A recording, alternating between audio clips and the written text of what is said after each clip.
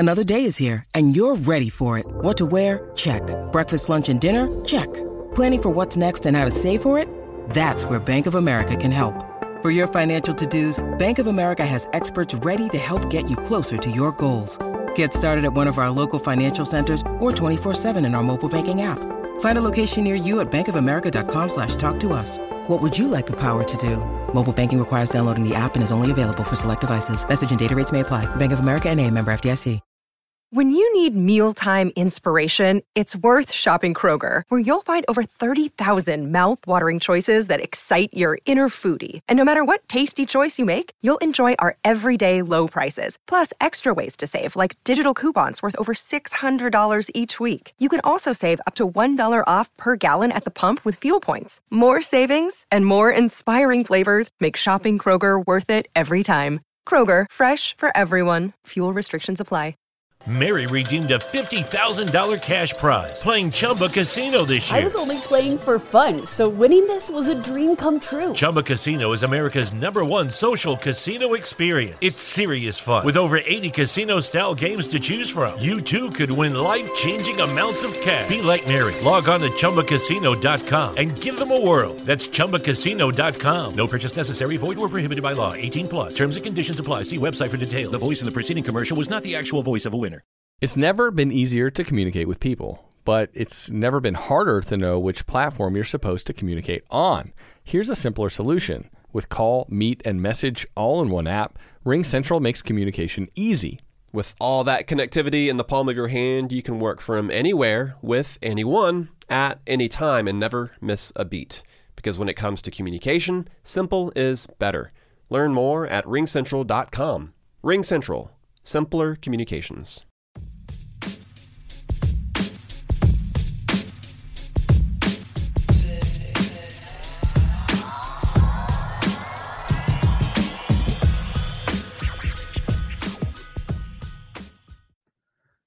Welcome to MLB Daily, your one-stop shop for daily baseball content.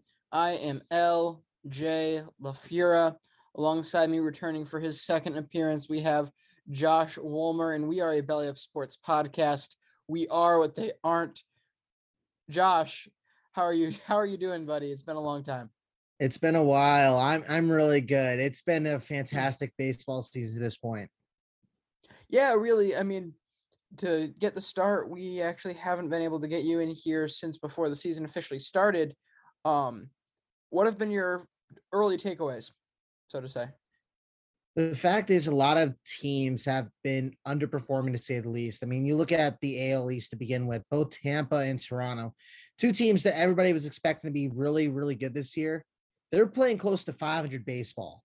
Then you go to the Central Division, the White Sox. I mean, they're under 500, and we were expecting that team to run away with the division.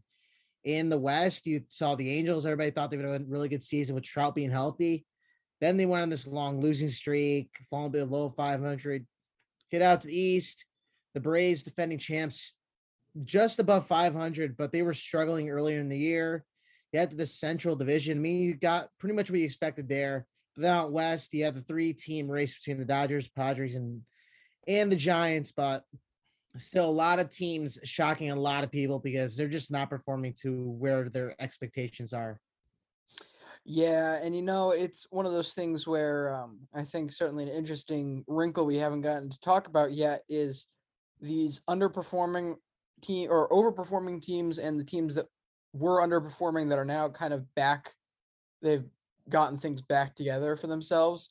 Particularly, I'm looking at Minnesota and I'm looking at Boston, have kind of played spoiler to the trade deadline market because there was a chance for some major shortstop movement this offseason that's not going to be happening now with all these teams grinding into playoff spots. But we are in the middle of our so the joke, it's a joke in terms of our planning on the show. We wanted to do the 12 days of Memorial Day. We call Memorial Day the first unofficial season, where you get to that point, you really know what the season's kind of looking like.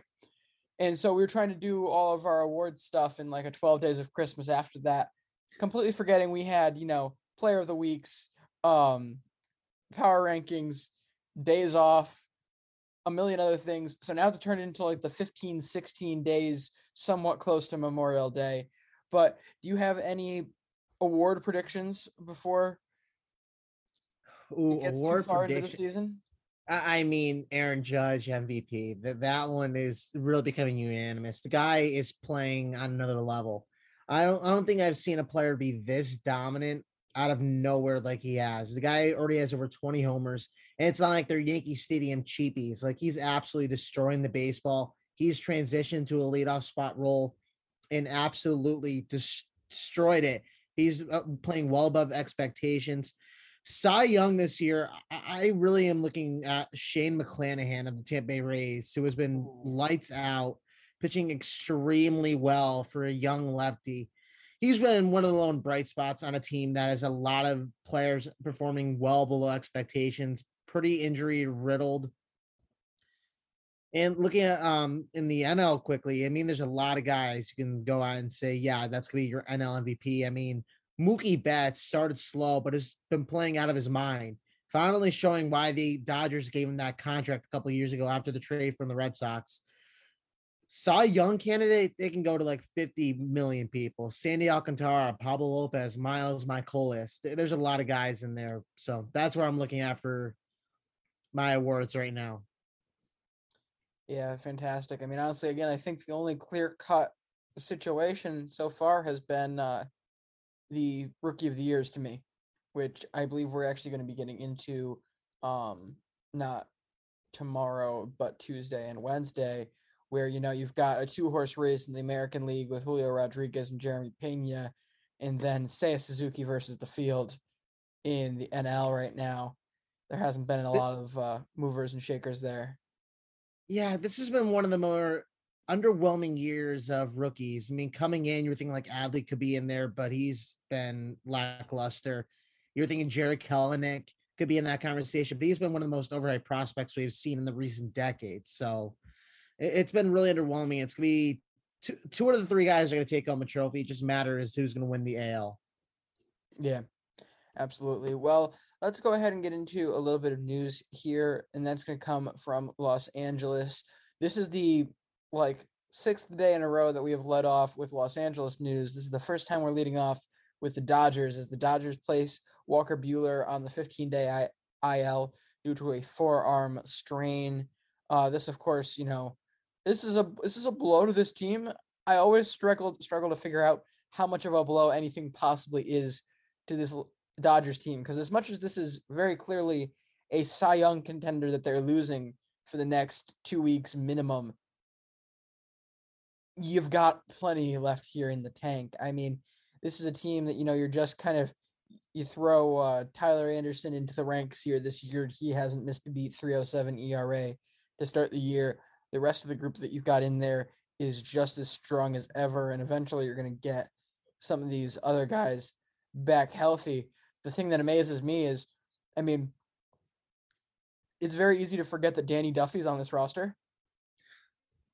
And like he went to LA and promptly got hurt. They still bring him back, and he's gonna be an absolute menace when he gets back into this team, don't you think? Yeah, but I mean, this loss is actually bigger than most are really putting it. You look at this starting rotation, it is extremely left-handed heavy. I mean, you got guys like Julio Urias, Clayton Kershaw, who, yes, is on the IL right now.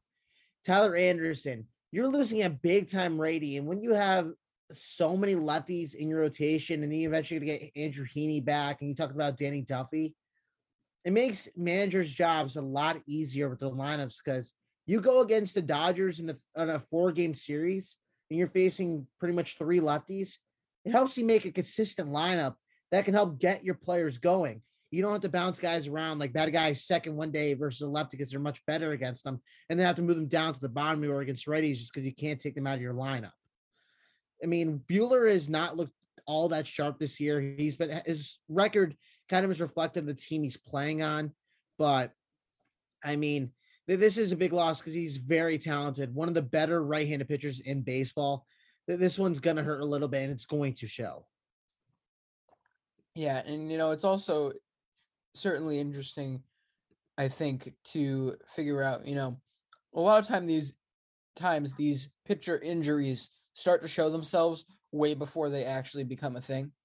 You look at starts prior, start to look at these inflated numbers by all of his standards and by his talent level here for Walker Buehler, and you get to the questions of how much was something affecting him in the days prior. I mean, I think very similarly to the whole Casey Mize situation this year, where he came out and looked absolutely awful through his first couple starts, goes to the IL in mid-April, ends up getting Tommy John this last week.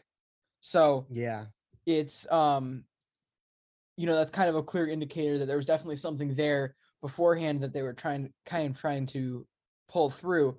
But as for the Dodgers, one saving grace, a silver lining for them, I have to think, is at least San Francisco hasn't been at their best. You've got a real issue right now with San Diego playing so well. They've climbed not only back into this division race, but into the top 5 to 3 teams in the entire league, like into record contending level, convincingness of their wins from what I've seen so far. Like, I'm really starting to actually believe in them. You add that to them actually having a really good run of form right now, and that spells trouble for a Dodgers team that's really hurt. Assuming he comes back sooner rather than later, that's still 2 weeks you have to grind through.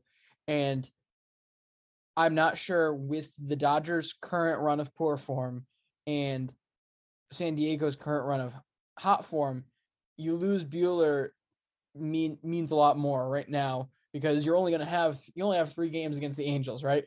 You're only going to get those 3 wins currently to turn things around. Yeah, you're talking about the Padres. I mean, they're playing very good baseball. And this is a team that, a couple weeks ago, we were all talking about the fact that they needed some pieces to fill in that starting lineup. Like, they were missing another power hitter. The trade for Luke Voit really didn't pan out. Eric Hosmer was still in the trading block, and everybody thought that he would still possibly get traded and see if they can get something back that can help their team out. Their starting rotation, yes, it has not been the greatest. Joe Musgrove is still pitching out of this world right now. He could very well be in the Cy Young running as well. But I'm still waiting for Blake Snell to return to his form that we saw back when he was in Tampa. And I'm still thinking that he could be showing some signs that he's still not 100%, that something is still bothering him. But he's just so eager to be out on that mound. He has not looked sharp, but the way that team is playing, anything can happen. And they're playing very good baseball, and they're playing well as a team. They're all having fun. And that's the most important thing when you're out on that diamond to win games, is that you're having fun and not trying to grind it all out. Yeah, again, it just makes such a difference having that. It builds the chemistry builds the momentum builds wins. That's really how the game's played. And I don't want not to take anything away from Bob Melvin, because even right now, this team looks better than they did this time last year. And at this time last year, we were putting the Padres in a pretty good light. But I would say I don't really want to trust this team actually sticking it out until I see them into those dog days of summer, because that absolutely destroyed this team from a clubhouse perspective. We really need to see, again, was it the leadership? Was it not liking the manager, not getting along with the manager that sparked all of those chemistry issues? Or was it players on the team? Is this something that's fixable for this team? I think is something that we're going to really have to question coming up. Now, let's go ahead over to the Chicago games, because you actually found some very interesting numbers from the Cubs of late. Yeah. The Cubs in the past 2 games against the Yankees, and it's going to go back a little bit further, they're now over 40 with the runners in scoring position. This team is really in shambles. They're really falling apart year by year. Ever since their win in 2016, this team is keep falling down the ladder. And now they're having trouble scoring with runners in scoring position. They had their chances last night against the Yankees in a game that went 13 innings. You never hear of those games anymore. They just couldn't find a way to push one more run across. They were over 18 in that game. In today's game, they were over something. They had quite a few runners in scoring position. I just couldn't count anymore. They're really struggling offensively. Sure, Nico Horner is playing really good. Seiya Suzuki is doing his part, but The rest of the lineup is just falling through. It's a bunch of guys that really aren't great starters elsewhere. Jason Hayward, I mean, you're paying him all the money. You kind of have to play him, but elsewhere, who knows what they have left. Contreras, I guess he's the other guy you really have to play every day, but everybody else's spot is up for grabs, and they're not playing baseball that's fun to watch right now. It's kind of embarrassing. Once again, until you pad the Yankees stats, having the best record in baseball, and they're not falling away from that sign anywhere, despite the fact they have injuries in the rotation, in their starting lineup, in their bullpen. They're just continuing to play really good.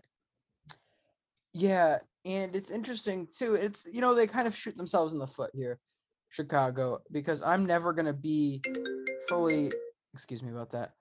I'm never going to be fully bought into the whole idea, the whole concept of tearing everything apart to the studs and rebuilding. I just don't see that as actually being, that's not an effective way to do things. If you have stars, try to keep those stars around. It might take a couple of years of you not being competitive, but if you're willing to commit to competitive baseball, you can get there a lot quicker than tearing things down to the very studs. And that's really what they've done here. They got rid of everyone. Odds are Wilson Contreras is out the door at the end of the year. And all of a sudden you're left back here again, trotting out mediocre players at 7 of the 9 positions. I mean, Christopher Morel has been great. Seiya Suzuki has been great. There's certainly players that are pulling their weight on this team, and that's not to discount their spot, but, these aren't top prospects that they've decided to come up. This isn't a farm system that they're like, all right, this is our future. These are a bunch of young guys that will be our next championship squad. Let's get the older guys out and let's try to win with this new young core. This is, they replaced them. They replaced a division contending team with absolutely nothing. And it's frustrating. It is. I mean, the Cubs just really aren't finding the way. I mean, their head coach, David Ross, he got to cut him some slack because he's being given these players. It's not like he had a choice to have many of these guys on his team. It's not like they're great players. You brought up Morel. He's been phenomenal since his call up. And it was just the fact that David Ross talked to him and told him to breathe and calm down that got him to the form he is today. He's your everyday guy. And the best part is he's a utility player that pretty much could play anywhere on the field except for me, first base and catching. And that's phenomenal. But this is a team that's going to keep falling to the same steps. And it's almost wondering if they almost ruined their team by spending way too much on players. And I'll almost have to wonder, what's the status on Marcus Stroman? Do you keep him with all that money for the couple more years that's left on his contract? Do you try to deal him away to get more prospects and help build a young farm system that within 4 to 5 years, you're ready to have a competing team that's young and you can keep together as a core for more and more years to come? Yeah, I don't know. Are we even sure that world really works? I tend to feel that groups like the Houston Astros, who go and do this whole, tanking, getting the payroll down, getting as bad as you can to get these prospects in there, I feel like they're more the exception to the rule than anything, because there's plenty of teams that are trying that and failing miserably because they don't have the stats, they don't have the direction, they don't have the level of scouting that these teams do. Teams like Houston, LA, and Tampa are just a step ahead. That's what makes them able to do this stuff. But I am not sure this is necessarily the vision for this team. But on the whole Marcus Stroman thing, there's a reason you haven't heard much from him. Not only has he been hurt, but 47 innings, 5.32 ERA. I don't know. I don't see them getting anything for him at this point. Like this is some tough stuff. It's tough to see, but there's going to be a team that's going to be willing to give something for him because he was really good last year. He was really good in Toronto. Maybe it's just the scenery in Chicago with the fact that he feels like he has to do so much because of just how bad the team is. We have seen it time and time again where players try to do too much, and in the end, it just backfires. But he just needs a new scenery to reestablish himself because he was really good last year. And there were many signs in Toronto of him being that next guy, the next big stud since Roy Halladay. Oh, yeah. There's certainly like he's got stuff there. He has the ability. I think it's a matter of this year or next year will this move come, because there's a lot of other guys at play here for this type of situation. I mean, we could very well see the Diamondbacks move one or two of their starters who've particularly played well this year. Cincinnati's going to have two pieces coming off their roster at some point here. Same thing with Oakland. But let's jump across to the other Chicago team. As the White Sox continue to disappoint, they continue to, mostly without being too biased towards my own opinions, get outmanaged. And the fans are really finally having enough of it, as the fans start actively chanting and cheering against Tony La Russa for his firing, all being capped off by the big showing of, you walk a guy with a 1-2 count, 2 outs. Correct me if I'm wrong, Josh, but that's a pretty low average count to be in, right? Your odds of getting out of the innings pretty high. Yeah, extremely low. I'd think so too. And it ends up getting absolutely burned for it. How long do you see Tony La Russa still in Chicago? The fact is, I'm shocked he's still there. I thought that when they hired him as a manager back after COVID, the COVID season, I thought it was the biggest mistake in the history of managerial hires. He's in his 80s. He hasn't coached in this era of baseball. Last year, it was really the players that got him to where he was. The pitching was phenomenal. Players were performing above expectations. But this year, they can't figure anything out. Nothing has changed. Their lineup since day one has been struggling to get going offensively. Their pitching staff, despite no Lance Lynn, their ERAs are through the roof. Liam Hendriks has been their lone bright spot in the bullpen. They've had a lot of underwhelming arms. And yes, I know losing Garrett Crochet to Tommy John did hurt them, because that's a big left in your pen, but nothing has changed. It could be the fact they need to fire some coaches inside the clubhouse, but Tony La Russa is so far out of the game today and what it's really meant to be that it's hurting the White Sox more than helping them. Because you're looking at guys like Grandal still hitting below 200. And he's supposed to be one of the best catchers in the game today, all around hitting and defensively. Jose Abreu is hitting 250. Tim Anderson is on the IL. He's actually hitting 356, which is actually really good. But AJ Pollock in the 230s. Robert, who's hitting 280. And then you got other guys like Yoan Moncada, who's hitting, I think, $133 right now. And I know it's probably changed after the game today where they lost in extra innings. But this is a team that is loaded with talent offensively, yet it's not showing on paper. Pitching-wise, you look at Lucas Giolito, who's supposed to be your big guy. He's only 4-2 this year in 9 games started. It's not great. Dylan Cease, I'm still kind of sad to see him with the ERA just under 4. He was my preseason pick to win the AL Cy Young Award winner after all the hype he was getting on Twitter. The fact his fastball was jumping quite a few miles per hour and his command was there, but guys are underperforming and nobody's helping them change it. Their off days are not being used wisely from what I've seen, and it's not going to get better anytime soon unless something happens, because we have seen teams fire their managers and all of a sudden things change. Lucky Land Casino, asking people, what's the weirdest place you've gotten lucky? Lucky? In line at the deli, I guess? Aha, in my dentist's office. More than once, actually. Do I have to say? Yes, you do. In the car before my kids' PTA meeting. Really? Yes. Excuse me, what's the weirdest place you've gotten lucky? I never win and tell. Well, there you have it. You can get lucky anywhere, playing at LuckyLandSlots.com. Play for free right now. Are you feeling lucky? No purchase necessary. Void where prohibited by law. 18+. Terms and conditions apply. See website for details. And I honestly feel like this is more of that situation, as we'll get into it in a minute, but the Phillies, have not lost since they fired Joe Girardi. I feel like it's just such an indictment on the relationship between the team and the manager when groups pull that off, because it gets to a point where you just don't trust the guy anymore. And time again, he's put this team in positions to fail, his players in positions to fail. And I don't see how you can recover that relationship if it's even still there. I'm not sure they'll ever have the balls to actually fire Tony La Russa, but at this point, I'm not even sure it 100% matters because they've taken this team and pushed them back at least 2 years. Like, this was a team that won the division a year. They were ahead of schedule. I think they're now behind schedule for their talent right now, just on both moves the front office has made and him misusing this team. Overall, the depth doesn't look nearly as good as I ever thought it was.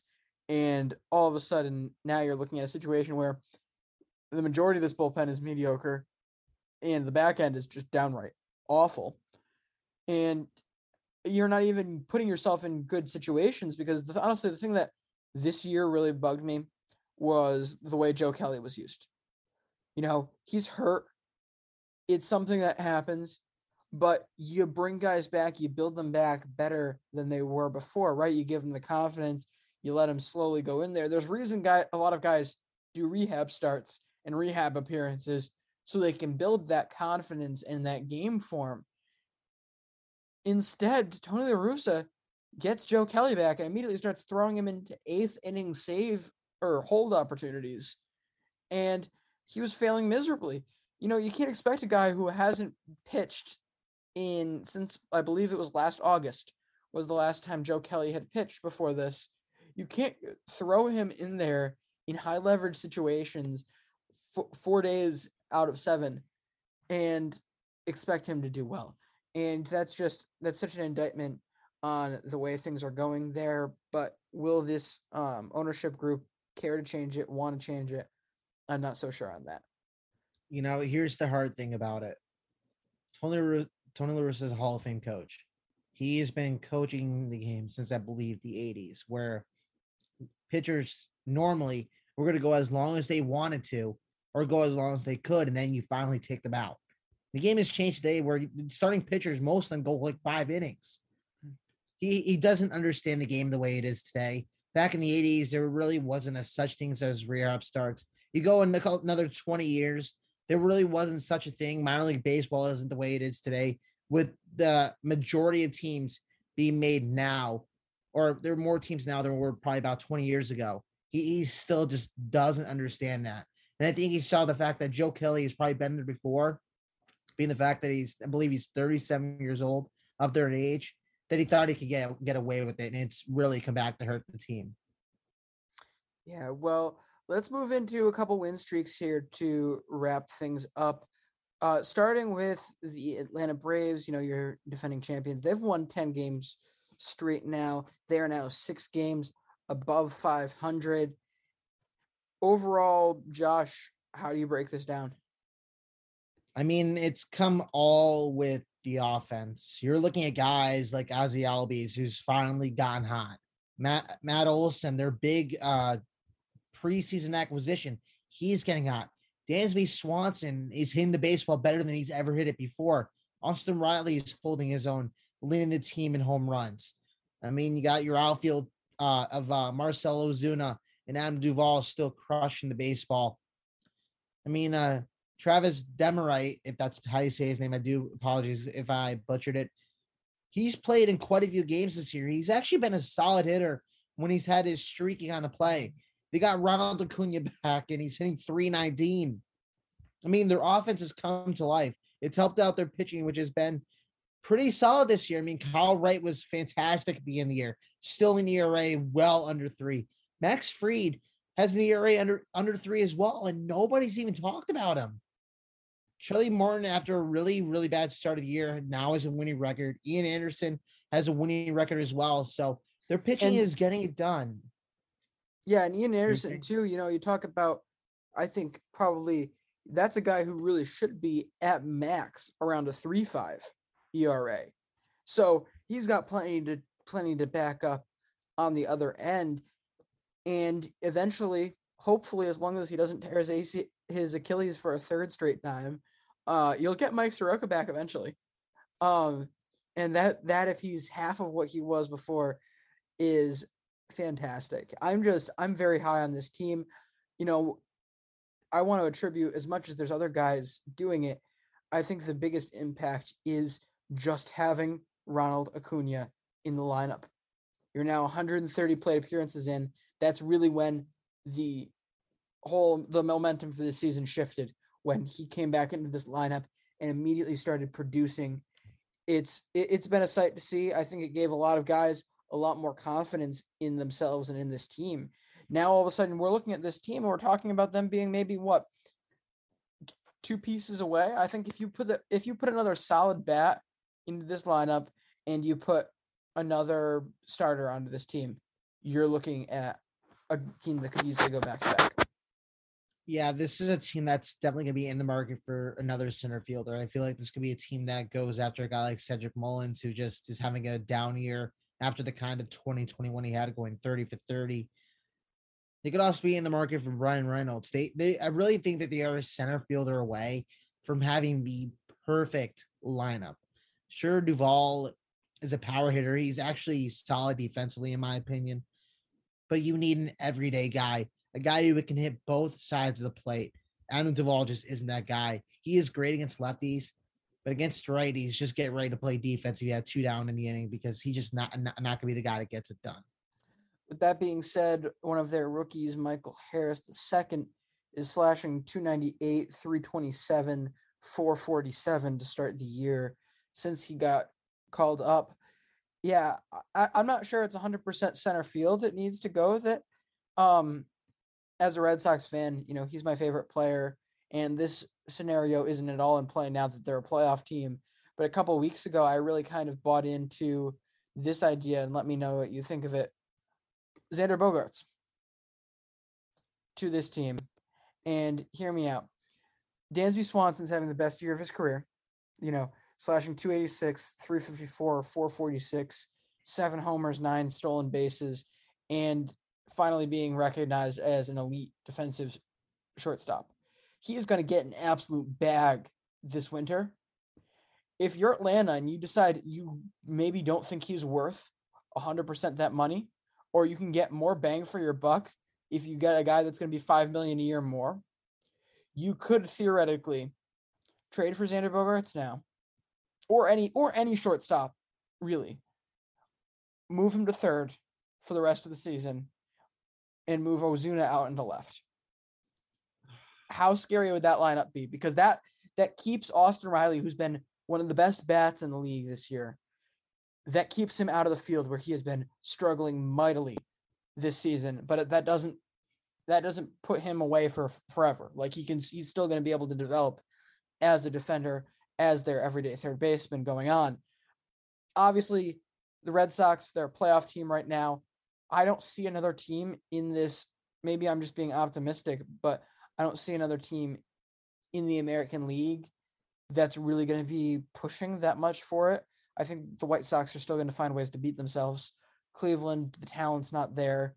And so ultimately, I think they've got a really, really, really strong chance of there being 4 American League East teams in the playoff this year. But that really goes for any third baseman, or especially shortstops, if you wanted to bring them in. How scary does that lineup look? That lineup would, oh my God. Except for the fact that you could possibly throw Bogaerts into that situation, but I just don't see the Red Sox putting him on the trade block or getting rid of him. They won't. Well, let me say this. Let me at least keep the expectations here. I've accepted the fact that, the greatest shortstop in Red Sox history, my favorite player, will not be a Red Sox after this year because they're too cheap to pay him. But, right. All right. Well, if you throw that into consideration, this lineup would be fantastic. And the fact is, Swanson's going to get paid a lot of money. He is one of the most underrated talents in all of baseball. Preach. But Bogaerts going into this lineup would very easily, and I think that it very well could be the best lineup in baseball. I'm not saying that they're not a great lineup. I think that this is a really, really good team on paper. You're talking about Michael Harris to center field. He's only played in 13 games. He still could find a way to, steal that starting position. But there's a lot of power in this lineup, a lot of contact, and they're still getting some production from players that you wouldn't expect to, like William Contreras or Travis d'Arnaud. So that makes this lineup deadly. any starting pitcher, even the Nays, could fear this lineup because there's no guaranteed out in there. We all know how great Bogaerts is, and the fact is that he could put any baseball into play, and good things happen when you put the baseball in play. 100%. And also, my favorite part about this team, they have prospects that are very easy to trade right now. Or they can be very willing to trade. The most telltale thing, I think, about them bringing up Michael Harris a couple weeks ago is the fact that this was your double-A center fielder. He jumped Drew Waters, who was supposed to be his estimated time of arrival in the big league was a year ago. So they clearly do not love him as much as everyone else that's ranking players seems to really be in on Drew Waters. So all of a sudden I'm looking at their top 10 guys and I see, in addition to a bunch of guys that aren't huge needle movers, you've got guys like Drew Waters and Tucker Davidson, who've clearly not been able to actually break into your major league roster, that a lot of teams would still be interested in. MLB ready players move. So, those are pieces that can really get them a big splash. But before we wrap up here, we do want to touch on the Philadelphia Phillies, who we did say haven't lost since Joe Girardi left. Do you think, now this is 9 straight games, how much do you think it does have to do with him? I still think it has little to nothing to do with them. I think that players were unhappy with them, but their lineup has stayed the same. They're just producing more because they're facing weaker pitching. I think their real issues still have to come with their bullpen. Sure, their ERAs are really good. Seranthony Dominguez is having a career season with an ERA under 2. But you look at the previous seasons, their bullpen was their biggest kryptonite.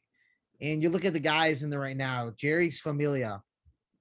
Yeah, he's been up and down the majors the past few seasons, jumping around teams. Brad Hand. Last year, he literally couldn't stand a team. He was bouncing around because his ERA was unimaginable for a reliever that was just so dominant and was a closer at one point in his career. Andrew Bellotti, this is finally his first season where he's actually been noticeable on the bullpen. Corey Knebel, he's got a break as a closer. He does have 11 saves this year.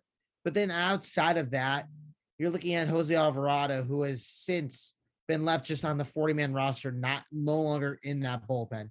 Nick Nelson, who has seen his ERA drop in his past few outings, but he has been susceptible to walking hitters. He's lost some command on that fastball. James Norwood is still sitting in that bullpen, ERA under 8. I think that this team is still way overrated. They do have a good lineup with Schwarber, Harper, who is still hitting the baseball 500 feet every single time he hits it. Nick Castellanos, who has been kind of underwhelming this year with only 7 homers, hitting 250. JT Realmuto, who's hitting 240. Rhys Hoskins, who has struggled to start the year, but has started to heat up a little bit. I still think that this team does have some good hitters in the lineup that aren't performing, but their bullpen is still their biggest kryptonite, and that's going to come back to haunt them heading into the summer with a lot of guys who are still very unproven. Yeah, I will challenge you on their biggest kryptonite. Their biggest kryptonite still and will continue to be their defense. Oh, absolutely. I mean, defense does win championships, but the fact is you need to have a pitcher who can come in there and shut things down and strike guys out. They don't have that guy. So when you don't have that guy, it really puts stress on your defense. And we all know that their defense was going to be issues to begin with, but that's Dave Dombrowski. He never emphasizes a team in defense. He goes for the big name guys, will trade away prospects, and well, look what they're at now. He also I don't think has ever identified a reliever successfully, but we certainly have plenty of experience on that. With that being said, the Phillies have beaten the Giants, the Brewers, and the Diamondbacks in these 9 wins. Those are really good pitching staffs. Those are really solid pitching staffs they've put up these numbers against. I really do think this has a lot to do with him not being there. It breathes life into a team, especially when you have fully lost confidence in the manager and feel like he is, holding you back, which, like it or not, Joe Girardi 100% was. You know, a lot of people tried to say, oh, well, how much control does a manager really have? First off, if he doesn't have that much control, then why do we have the manager in the first place? They clearly have an impact on the game, and they should be held for that impact. But also, we've clearly identified for a number of years now that the defense has been a major issue. This was a historically bad defense last year and has gotten worse this year. And yet you look around the staff that Joe Girardi put together, there is no defensive presence there. There's no one who's necessarily going to coach on that. There's no one who can effectively coach on that. There's a shocking lack of outfield experience on the coaching staff as well. So, you know, he's not wasn't putting them in situations to be successful. I think runs like this and runs against, like we've seen with the Angels of late, where they're now, you know, I believe they're still leading against the Mets. They're up 3-0 in the top of the fourth against the Mets currently. That would be their second win in the last 10 games. But like, again, this is still a terrible, no good, very bad run that the Angels have been on, and it didn't get any better when they fired Joe Maddon. In my mind, you know, if he hasn't lost the clubhouse, which it really didn't seem like he had, unless you have your next guy, who, before we go, I'll let you speculate if you have any options or fits that you particularly like for that role, for that job. If you don't have him lined up and ready to come in like within the next couple of weeks, then what was the point of kicking him out? But did you have any thoughts on that job opening? I mean, there obviously are quite a few guys that could go into that role. I mean, Phil Nevin, I thought it was kind of funny to see the fact that he was one of the biggest reasons that the Yankees lost that wild card game last year. And all of a sudden, he's becoming the interim manager going against, well, the team that he kind of helped get into that position, the Boston Red Sox. But looking at some free agent managers, I mean, I still think that a team could lure Bruce Bochy out of retirement to take that role. I think that he could still very well miss baseball, almost like Earl Weaver back in the 80s for the Orioles. Mike Scioscia could be a good guy. I know Ron Washington could always be an interesting guy, Brad Ausmus, but I feel like that team, the manager really isn't a big issue for that team. It's the fact that players can't seem to stay healthy. I mean, they just lost Taylor Ward, who's been one of the biggest surprises this year in that lineup, who has been a perennial leadoff hitter. You lose a guy like him who was almost getting on almost every single game, it takes a toll on your team, and everything has to change up as well. Yeah, I really like, again, I've been campaigning on the Bruce Bochy thing because I really think it's the only job that's an option. Because if you're Bruce Bochy, as much as you might miss baseball, if you've been there this long, you're not leaving the West Coast for, like, you're not leaving for the Philly job or anything. You're staying out there. And so if this came up, it would be hard, especially if given the right amount of money, it'd be hard to say no. And who wouldn't want the opportunity to be able to coach two amazing guys like Mike Trout and Shohei Ohtani? I think that's an opportunity you can't pass up. Absolutely. And honestly, I think the smartest pick would be, if it weren't Bochy, the smartest pick would be Ron Washington. I'm glad you brought him up. I've brought him up a handful of times because I fully expect that they will go after a shortstop this offseason, like a high-level shortstop. All of a sudden, you have an infield of Jared Walsh, David Fletcher, Anthony Rendon, and insert shortstop here. Like, all that screams a Ron Washington-led team where he can develop, because he's been so influential to developing that terrific championship winning infield in Atlanta. But other than that, did you have any other takes you wanted to get in here before we head out? No, not really, except for the fact that baseball is heating up. It's being extremely enjoyable, and I'm honestly really shocked that some of the more underlying pitchers are performing really well, like Michael Wacha and Martin Perez. Who knew that a guy who was getting paid $4 million for 1 year was all of a sudden going to turn into a guy who had a streak of 9 consecutive quality starts, shut out a first place team in the Houston Astros, and all of a sudden become a great bang for the buck? Absolutely. I will let you in on the fact that we have on the 23rd of June, we have a scheduled Martin Perez check-in that we've decided, as I was so not willing to buy in to the Martin Perez hype a couple weeks ago. I'm like, give me a month and I guarantee you won't be singing this song. And at this point, I'm starting to get a little nervous because we might be singing this song. But well, on the bright side, if you didn't know, he did start that game today versus the White Sox. Only went 5 innings, gave up 6 runs, 5 earned. Only went and threw over 100 pitches. I think he did give like 12 hits today. So maybe that is the song you were hoping to start seeing. Yeah, it takes more than one to change the tune on some of these people, but we'll definitely see. That will end things though for us today. Make sure you follow on all of our social media at MLB Daily Pod. Tell your friends anywhere you can get a podcast. You can get MLB Daily there. Josh, thank you so much, and we will see you mañana. Mary redeemed a $50,000 cash prize playing Chumba Casino this year. I was only playing for fun, so winning this was a dream come true. Chumba Casino is America's #1 social casino experience. It's serious fun. With over 80 casino-style games to choose from, you too could win life-changing amounts of cash. Be like Mary. Log on to ChumbaCasino.com and give them a whirl. That's ChumbaCasino.com. No purchase necessary. Void where prohibited by law. 18+. Terms and conditions apply. See website for details. The voice in the preceding commercial was not the actual voice of a winner. Set your future in motion at Chicago State University with over 70 degree and certificate programs, ample scholarship opportunities, and vibrant campus life. Chicago State University is Chicago's #1 most affordable public university with a diverse faculty, small class sizes, and almost 50 student organizations, including NCAA Division I athletics. At Chicago State, we provide you with the tools you need to succeed. Visit csu.edu/admissions to learn how you can earn your freshman year tuition free.